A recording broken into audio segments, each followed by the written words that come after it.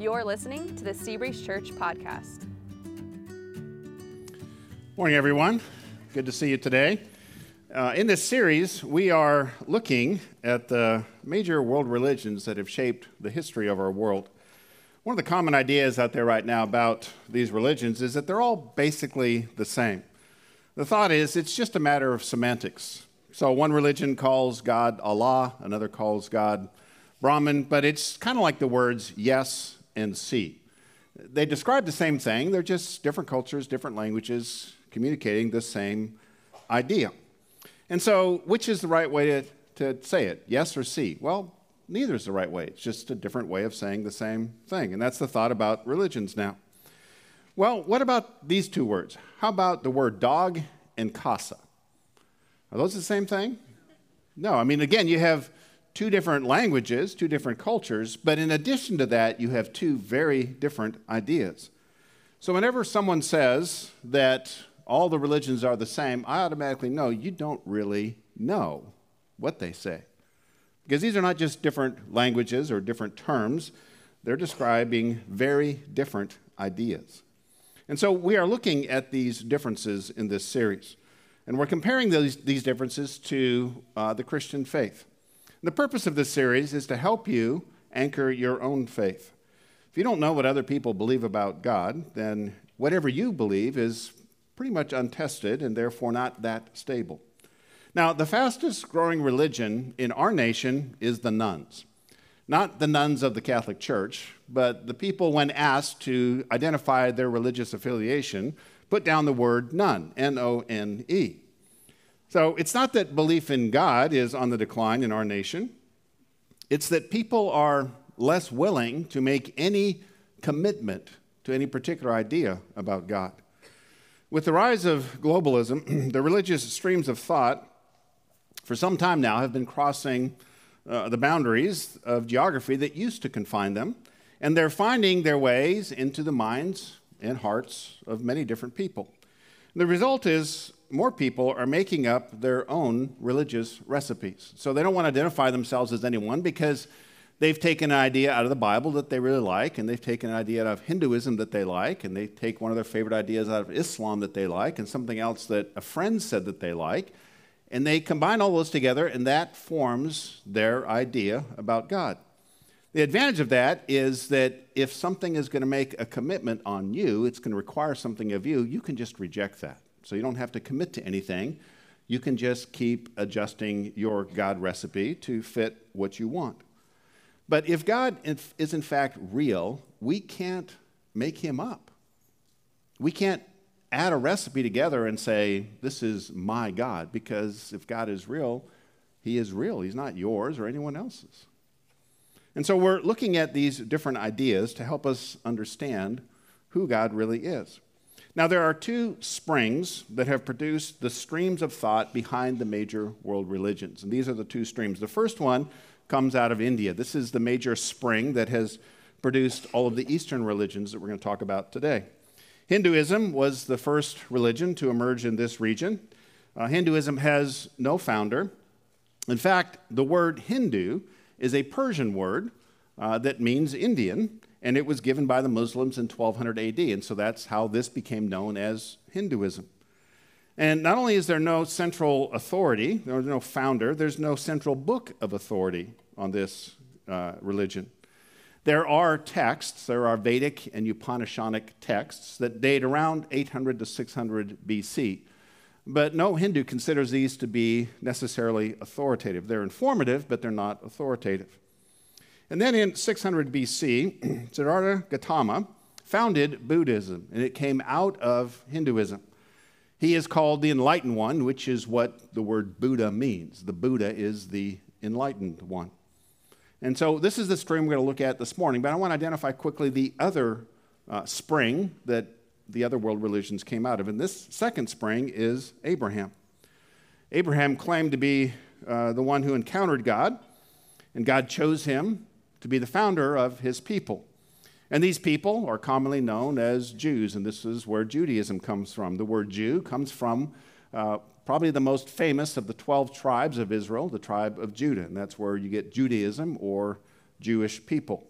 And their authority is the Old Testament portion of the Bible. Christianity followed with the birth of Christ. He was the Messiah prophesied in the Old Testament, and this added the New Testament portion to the Bible. So as Christians, we believe both in the Old Testament and the New Testament portion of the Bible. And then in 610 AD, Muhammad claimed that the angel Gabriel revealed the Quran to him. And this was the beginning of Islam. And we'll look at this one in a few weeks. Islam really has three major prophets: Abraham, Jesus, and Muhammad. Muhammad is the most authoritative and the most important prophet, being the most recent prophet for the followers of Islam. Now, common to all religions is a question. They're all trying to answer a question. And the question is, what's the problem? What's wrong with us? What's wrong with this world?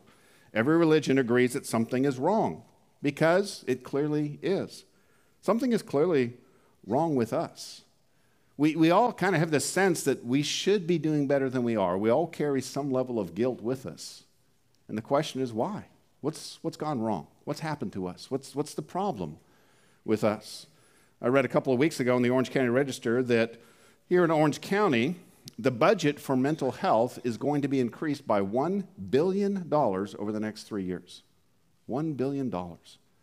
Clearly, something is wrong for us to spend that much money on mental health. I'm not saying we shouldn't, but clearly something is wrong with us. Everyone knows this. And not only is something wrong with us, there's something wrong with the world as a whole. We are continually shocked by what we hear about going on in different parts of the world and in our part of the world. So this is the major question that all world religions try to address. What's wrong? What's wrong with us, and what's wrong with our world? So we begin today by looking at the problem and the answer given by Eastern religions. But first, a brief history before we look at the problem and then the answer. Eastern religions originated, obviously, in the Eastern world in places such as India and China, Japan, Southeast Asia. And here they are. Hinduism was the first and is the conceptual foundation of all Eastern religions. And these are some of the major Eastern religions: Jainism, Sikhism, Shintoism, Taoism, Confucianism. And the most influential in the West, of course, is Buddhism. It's estimated to be about 4 million followers of Buddhism here in the U.S., and it gets a lot of attention because there's a large number of celebrities that would consider themselves to be Buddhists. Here in the West, the kind of the westernized version of the Eastern religions often goes by the name the New Age movement. Now, there's no way, kind of a little disclaimer here before we get into this, there's no way for me to fully cover any religion in 30 minutes. To be honest, I wouldn't trust a Buddhist to summarize the Christian faith for you in 30 minutes. I am going to do my best to be accurate and fair, but I'm just telling you up front, don't trust me. Not because I'm trying to trick you, but just don't trust me. If you have questions, look it up. Look into this for yourself. I'm trying to represent honestly what these different religions teach. Now, as I said, Hinduism has no founder and no authoritative book. It really is a series of traditions and practices that come out of a common view about the nature of God. Eastern religions are pantheistic. That's what they think about God. And here's what that means. The word pan means all, and theism, of course, means God. So pantheism is the belief that God is everything. You add up everything that you see and everything that you can't see, and the sum total of that is God. God is everything. Now, this idea was popularized by the description of the Force in the Star Wars movie. I'm going to show you a clip. And in this clip, Yoda gives, I think, a pretty good description of pantheism to Luke. So let's take a look at this clip. This will help you understand pantheism. And where you should not. For my ally is the Force, and the powerful ally it is.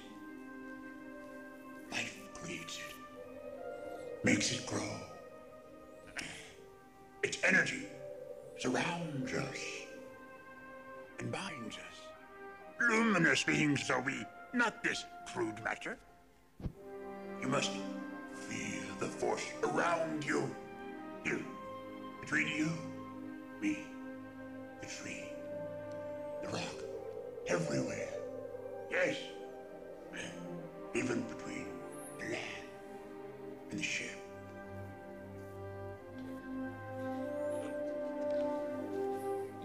impossible.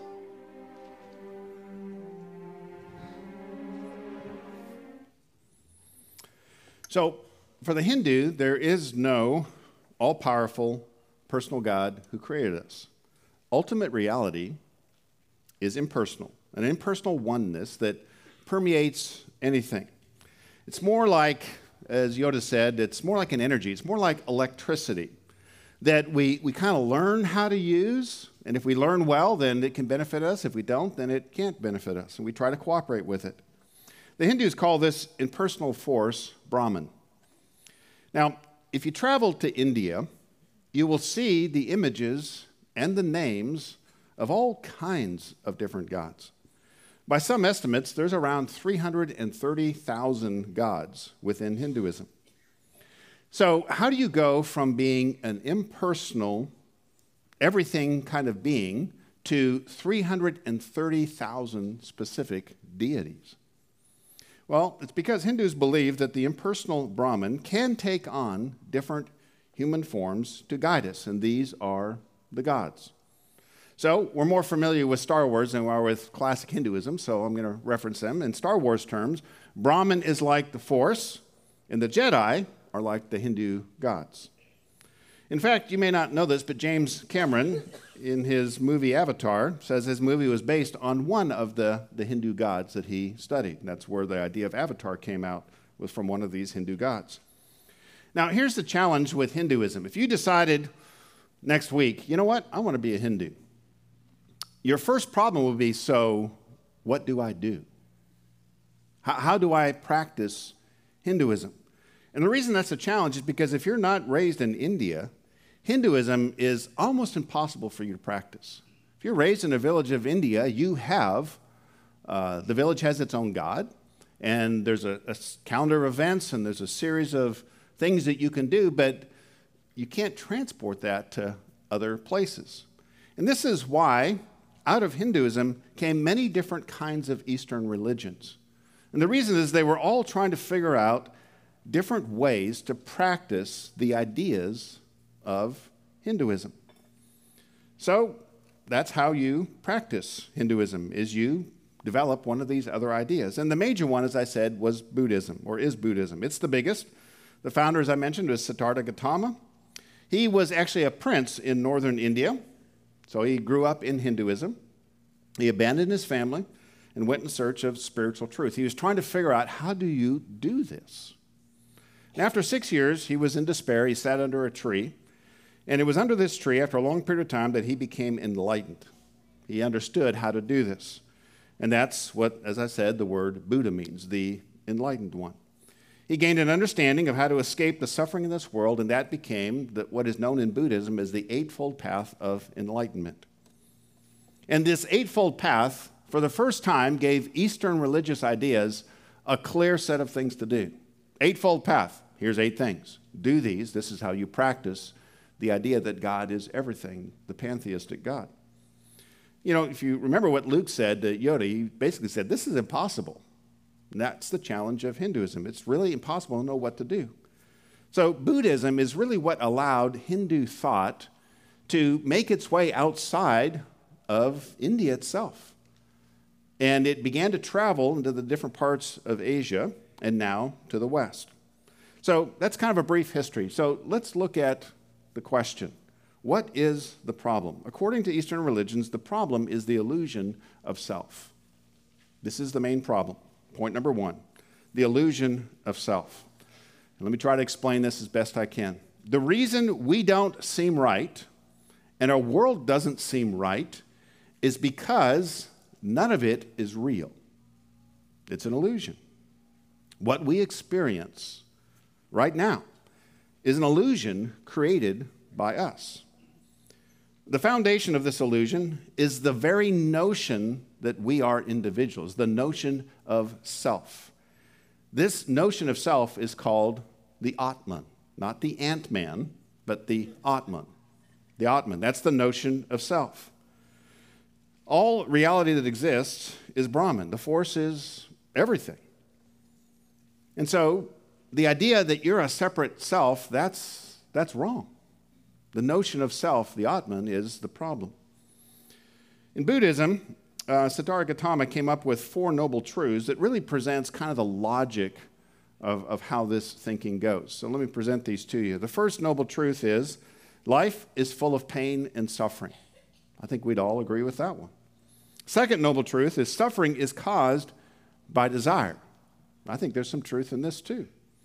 In other words, if we didn't desire anything, then we wouldn't feel any pain when we didn't get what we wanted. So desire is what causes the struggles. And if we don't care, if we don't want anything, then we're not going to be upset. So the third noble truth is we have to eliminate all desires.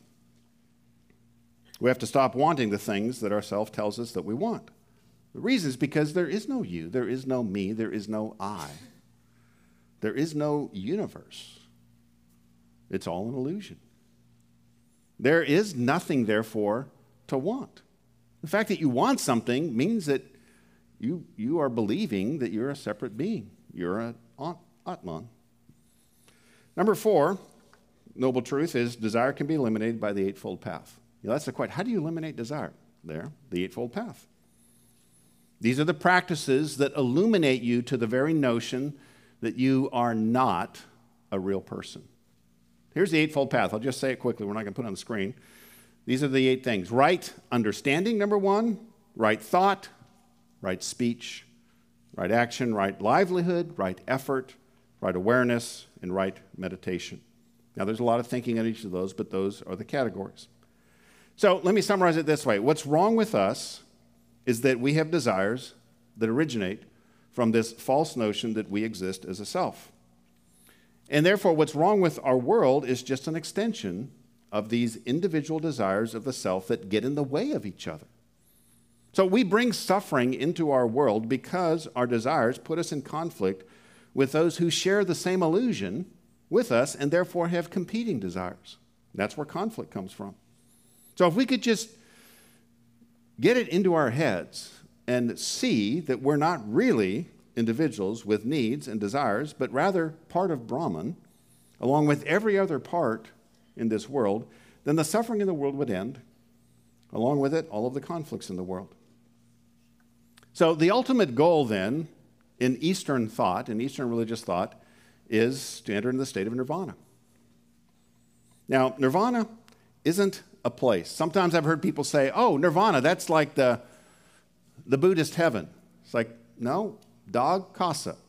Very different ideas. This is not just the Buddhist way of saying heaven.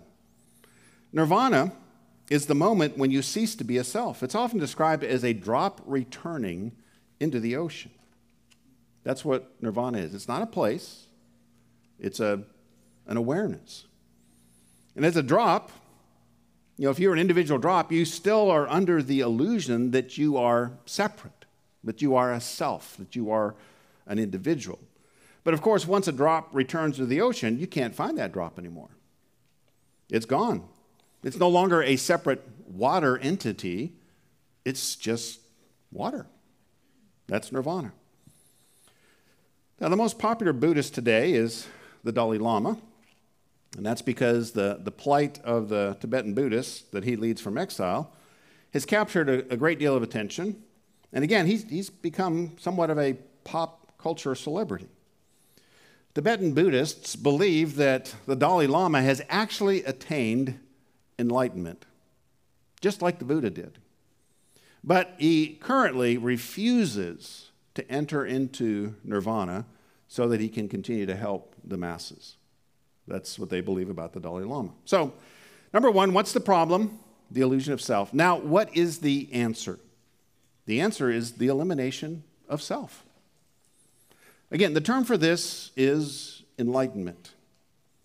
So here's the challenge. How do you do that? The challenge is this. The problem that Eastern religions have is the illusion is very convincing. I mean, this feels very real. And the things that I desire in this life feel very important to me, and same for you.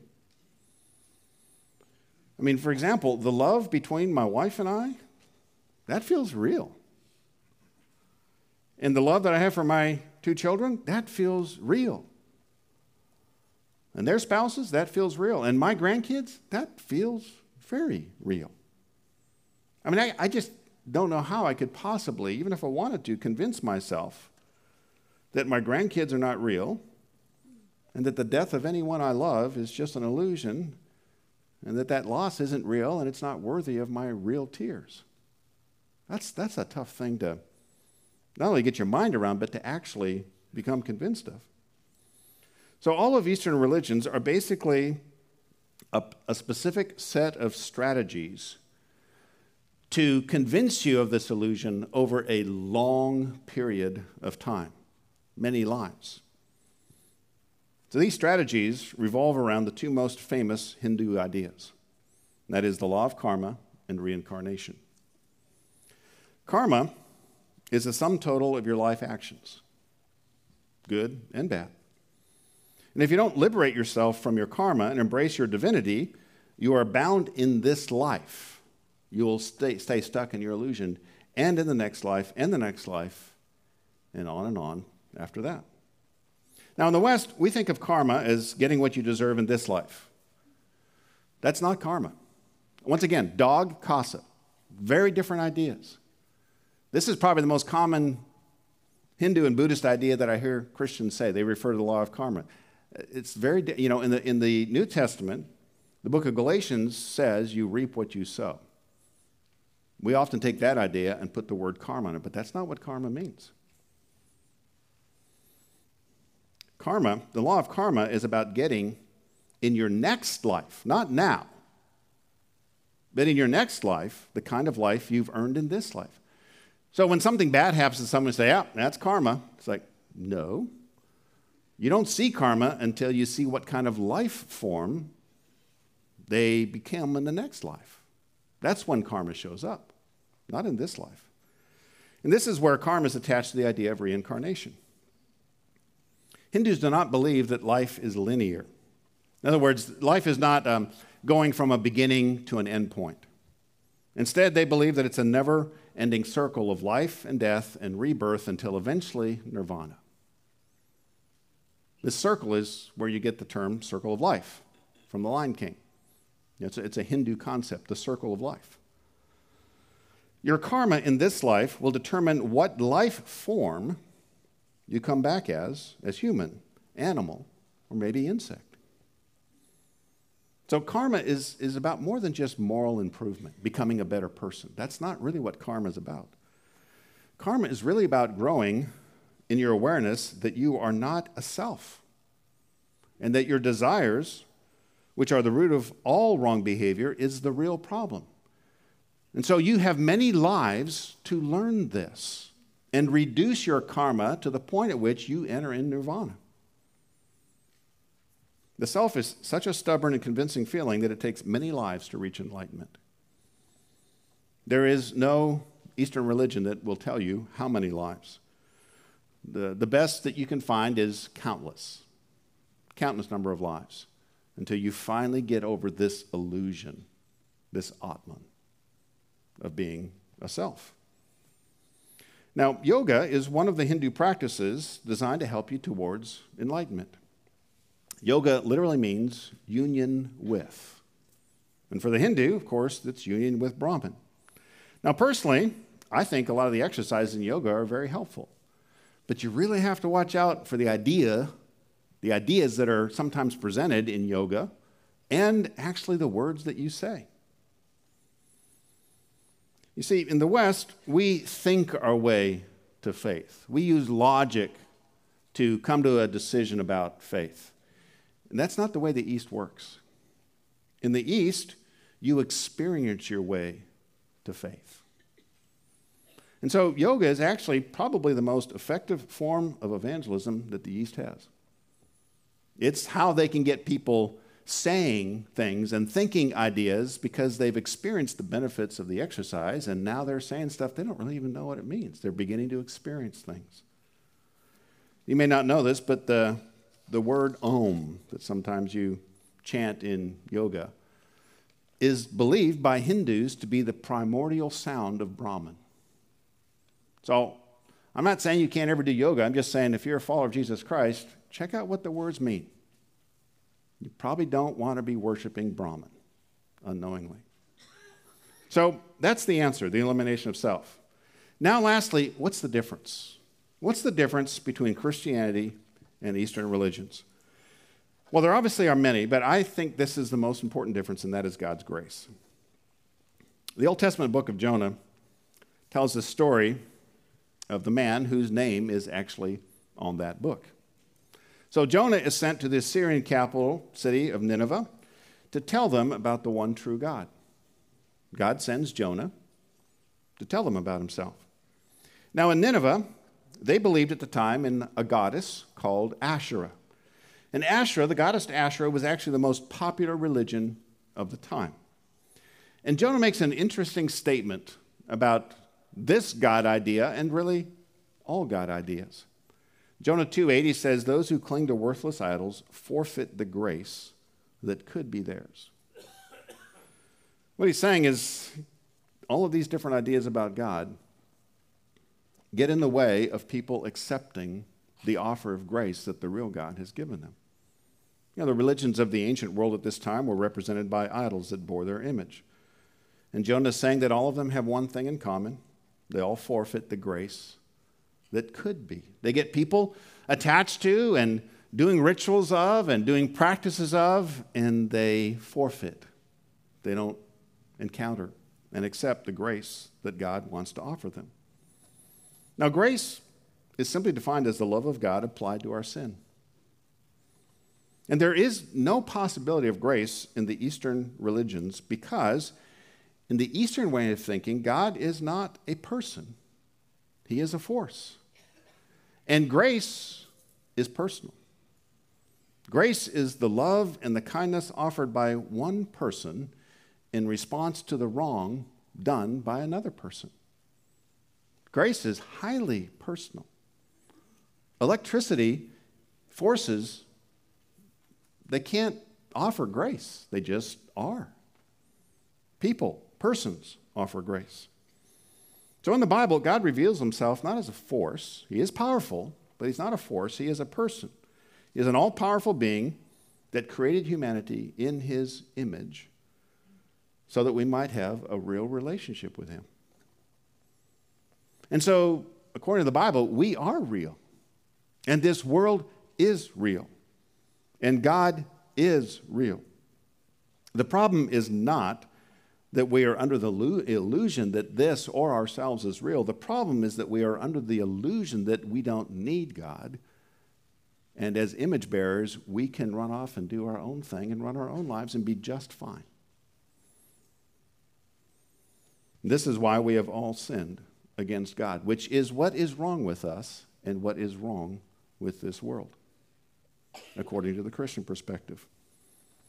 But God's response to our sin is to offer us grace, forgiveness, help in Jesus Christ. He is the one, God in flesh, who paid the price of our sins to forgive us and then go to work on our lives, putting us back together, healing us, rebuilding us. In Romans 1:17, we read this, "For in the gospel," the word means good news. It's speaking of the good news of Jesus. "For in the gospel, a righteousness from God is revealed." The important word is from. This is a righteousness that's from God. Every other religion that we're going to be looking at is a righteousness from us. It's not a righteousness from God. It's a bottom up. Do your best. Do this. Work your way up. Climb out of the hole. Christianity is a righteousness from God. It's top down. It's a hand down to pull us up out of the pit. This is the major difference. Every other religion tells you here's what you must do to be right with God. It may be the eightfold path of Buddhism. It may be the 5 pillars of Islam we're going to look at in a couple of weeks. Or it may be the sacrifices required by the goddess Asherah in Jonah's day. But common to all of them is a list of things that you must do in order to fix what is wrong with you and by extension what is wrong with this world. But grace begins with forgiveness. It is God saying, I'll make you right. That's the root of the word righteous. I'll make you right. God's grace says, this is the offer. Here's what you must accept, not what you must do. You must accept my hand reaching down to you to pull you up. You must accept it. I will not force it on you. Grace is personal. It must be accepted. Now, God's grace does not end with forgiveness. It begins with forgiveness. And it continues in the form of his ongoing, unearned kindness in our lives as he patiently works to forgive us again and again and to change us more and more into the kind of people that we really want to be and he wants us to be. So to cling to any of the religions, all of their human efforts, is to forfeit this grace, is to say, no, I got it. I'll do this, I'll do that, I'll do this. I got the ladder. I'll climb out. I got it.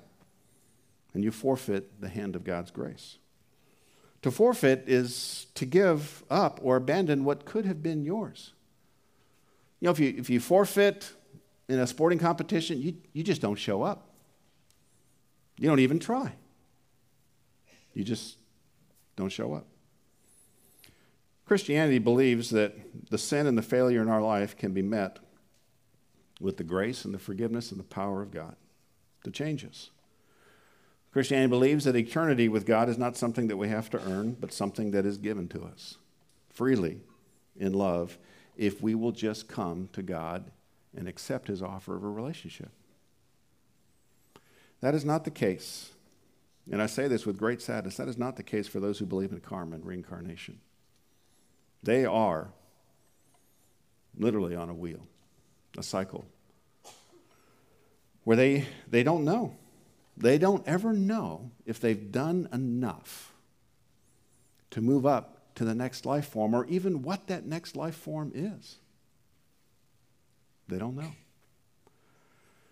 In 2005, Bono from U2 gave an interview. He talked about his commitment to Christ as a part of that interview. And I want to put the quote that he said up here on there because he talks about karma. This is what he said. The one thing that keeps me on my knees is the difference between grace and karma. For me, grace is really good news because I've done a lot of stupid stuff. Doesn't excuse my mistakes, but I'm holding out for grace.